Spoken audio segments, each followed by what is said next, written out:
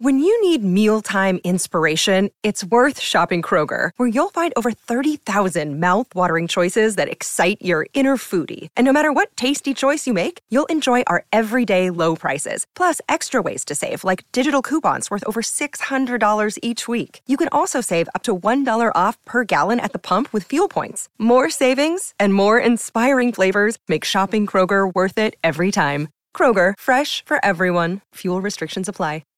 Think about the Demon. I mean, I know he's made no secret of the fact that top 10 is his aim, right? Is he a top 10 standard player, Alex de Minaur? Or is top 20 about his ceiling? He's the sort of guy that is kind of this round of 16, maybe a quarterfinalist at best in tournaments. I love his attitude. 0457 736 736 is the text line number. We'll get back to those texts in a moment because, BP remember this well when it was on the 7 Network. It was now proudly the 9 Network. They called it the sizzling summer of tennis, and it is certainly sizzling. Pleased to say the host of the First Serve, Brett Phillips, is on the line right now. Morning, BP. Jules, good morning. Here we're well underway with the Aussie Summer of Tennis, so just heating up. Do you remember the Cousins Clean winners? Do you remember them and the Ford Hot Shots? Yes. Those are great. Absolutely. Yep. Good old days. That's where my mind lives most of the time in the past, Jules. You and me both, I tell you. That was a big win, though, wasn't it, for Alex de Minaur against world number 10, Taylor Fritz. So, how are you rating his form at the moment, Alex, in the lead up to the first major of the year? Look, I've been an unabashed fan for, as long as I've been watching him play live, and, it's been an incredible build. And look, I know he doesn't draw the public's overall interest. I think there's more and more who are recognising that he is our number one, and he's going to be our number one player for quite some time unless he has a dramatic change of fortunes. And when I was just listening to you waiting on hold there about his top 10 prospects, I mean, that has to be the goal in 2024, and I think he's ready. I mean, he's on the cusp. At the start of this year, I always thought if he could maintain his ranking between 10 and 20 for 2023, that was going to be a big tick, but get between 15 and 10. So he finishes at 12 in the world.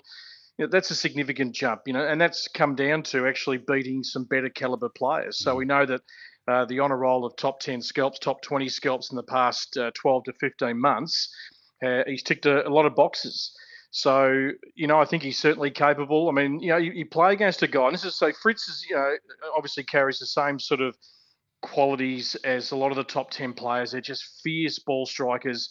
They give you a little reaction time. They really shift you around. They can blow you off the court with one shot. So, de Minaur knows he's got certain limitations, Jules, but I think there's still more in the kit bag to come for Alex. He's only in his mid-20s, so yeah. I think there's more things that can develop in his game.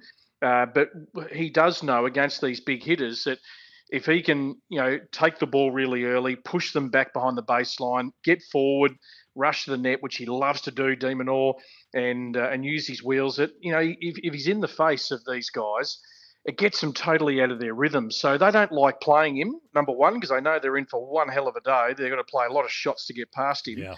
It's just whether he can develop some bigger assets. So, getting some more free points off serve. I think his power, is totally fine. Look, it's little things. It's just little margins that separate, these guys. And, I think, certainly top 10 is very achievable. And he should be around, really, that fourth round mark of all the majors. Yeah. So if you at least get to that stage, you're giving yourself a chance. And then it comes down to matchups.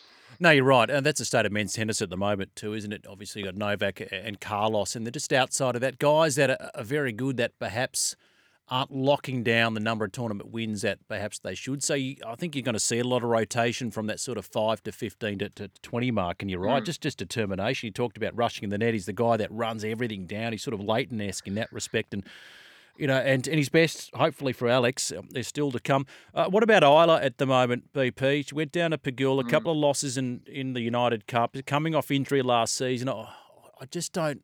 I fear that maybe we've seen the best of her career now, and I hate to say that. Look, what happened to her in 2023 is just such a shame. Coming off that great year, the year before, exactly. 2 Grand Slam quarterfinals. She was on the cusp, potentially the top 20. I mean, unfortunately, those Wimbledon points didn't count the year she made the quarters. So she'd put herself in a great position. We'd always known she'd had the capabilities, and then effectively misses almost a whole year. I mean, she came back at the US Open. She wins a 125 WTA event at the back end of the year in Brazil, but she only played, well, I think about 9 matches for the entire year. Alicia Molik went with her in the Billie Jean King Cup, and she was absolutely short of a gallop. Look, players need matches. They need to get back into the rhythm and the feel and the competitiveness. And it's going to take her a bit of time to, get back to that sort of those winning ways. It's a bit of an unknown. I mean, she's obviously hoping her body can just hold up, but we mightn't see the best of Isla until maybe midway through this season.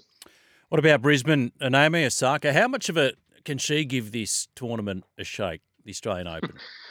Well, I think the Australian summer in general. I cast ahead to the Australian Open. I mean, she's a two-time champion, and I just watched her obviously yesterday covering the tournament, and you're looking for particular things. One thing she hasn't lost is her power, her raw power, which was the real hallmark of her game. But she was sort of jumping into ball. She was getting forward. Now she's not a very comfortable volleyer and not a natural, forward part of the court player. And she obviously was able to dictate from the baseline to lead her to her success in that number one ranking. But you can see that her and Wim Fawcett, her coach, are trying some different things. She's going to do it with a smile on her face. As she said yesterday, I want to give the fans something back that I maybe didn't give them in the first instalment, because she is an introverted, shy girl. We know that she doesn't necessarily enjoy doing all the media, but now she's a mum. She's got a different perspective. Look, I think she's one of the really fascinating characters on the tour when you listen to her speak, and I think there's some unfinished business there. Her power is going to be a lot to deal with. I mean, she'll come in as a wild card to the Australian Open, but you don't want to be playing Naomi Osaka in round 1 or 2. So, yeah, look, who knows? She could really surprise us and come back with a real bang in the next 3 weeks. Speaking of mum, see, Patrick Kvitova is about to have a baby too, so congratulations to her. What have you made of Rafa's return thus far, Brett? Yeah, we got a little glimpse in the doubles, and he was a little rusty. I don't think he probably wanted to win that doubles match. I mean, a lot of these players will, just play a match to sort of just get some match conditioning, particularly, first tournament back for the season.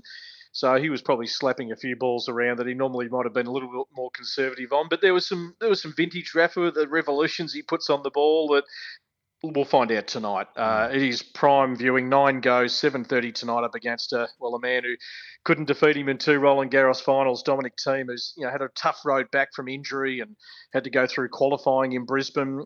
He'll relish an opportunity to play Rafa. So, you don't get that first round of an ATP 252. Guys that have played and won Grand Slams as a first-up matchup. So I think, this time tomorrow I'll have probably a better view on just where Nadal sits from a singles perspective. Well, hopefully a snake-free match too. What about that footage? I mean, that's it. This is quintessentially Australia, isn't it? We had to delay the game. Why? Because a venomous snake was on the court. Dominic. I just love, Jules, how casual the Queenslanders were in the crowd. You're right. Yeah, probably. Oh, that's just Barry. They probably named them, Brett, don't they? On Aussie Watch, Thanasi and Rinky this afternoon around 3:00. Yeah, we've got a few Aussie matchups in the opening round of Brisbane. So, and Duckworth and Lee too getting through qualies yesterday. Thanasi obviously draws all the attention. I mean, he's sitting at 65. There's no doubt we all believe he's capable of being a top 50 player. But in his own words, he's not totally in love with this sport, in grinding away every single week. So the weeks he's on tour, he's got to make it count. Jordan Thompson, Alexander Vukic, that's another all-Aussie battle today. So Duckworth and 2. Arena Rodionova, what a great first-up win. I mean, she played 106 matches in 2023, won 79 matches to become our leading Aussie female. I noticed Sam Stozer was watching closely our new Billie Jean King Cup captain. Try and say that quickly. To pick her first team in April for the qualifiers, and Arena's put herself right in the frame here. At 34 years of age, playing her best tennis, plays Sophia Kenin today, and then Kim Birrell and Olivia Gadecki, another All-Australian affair later tonight after Rafa and team. So, for the fans in Brisbane, great to have their tournament back, and it's a stellar field on the men's and women's side. It is. Plenty of exciting tennis to come as we look ahead to the start of the Australian Open for 2024. Catch all the action on the Nine Network. The first serve, BP, when are we going to hear you next on that? Yeah, we'll be back the Monday after the Australian Open. So obviously we'll have ball-by-ball commentary right across the network during the Open itself, taking in all the big matches, Jules, and then we'll bring back the show Monday, January 29 for our 16th year on SEM, which has been a lot of fun. Fantastic. Okay, thanks, Brett. Enjoy the tennis. We'll speak next week.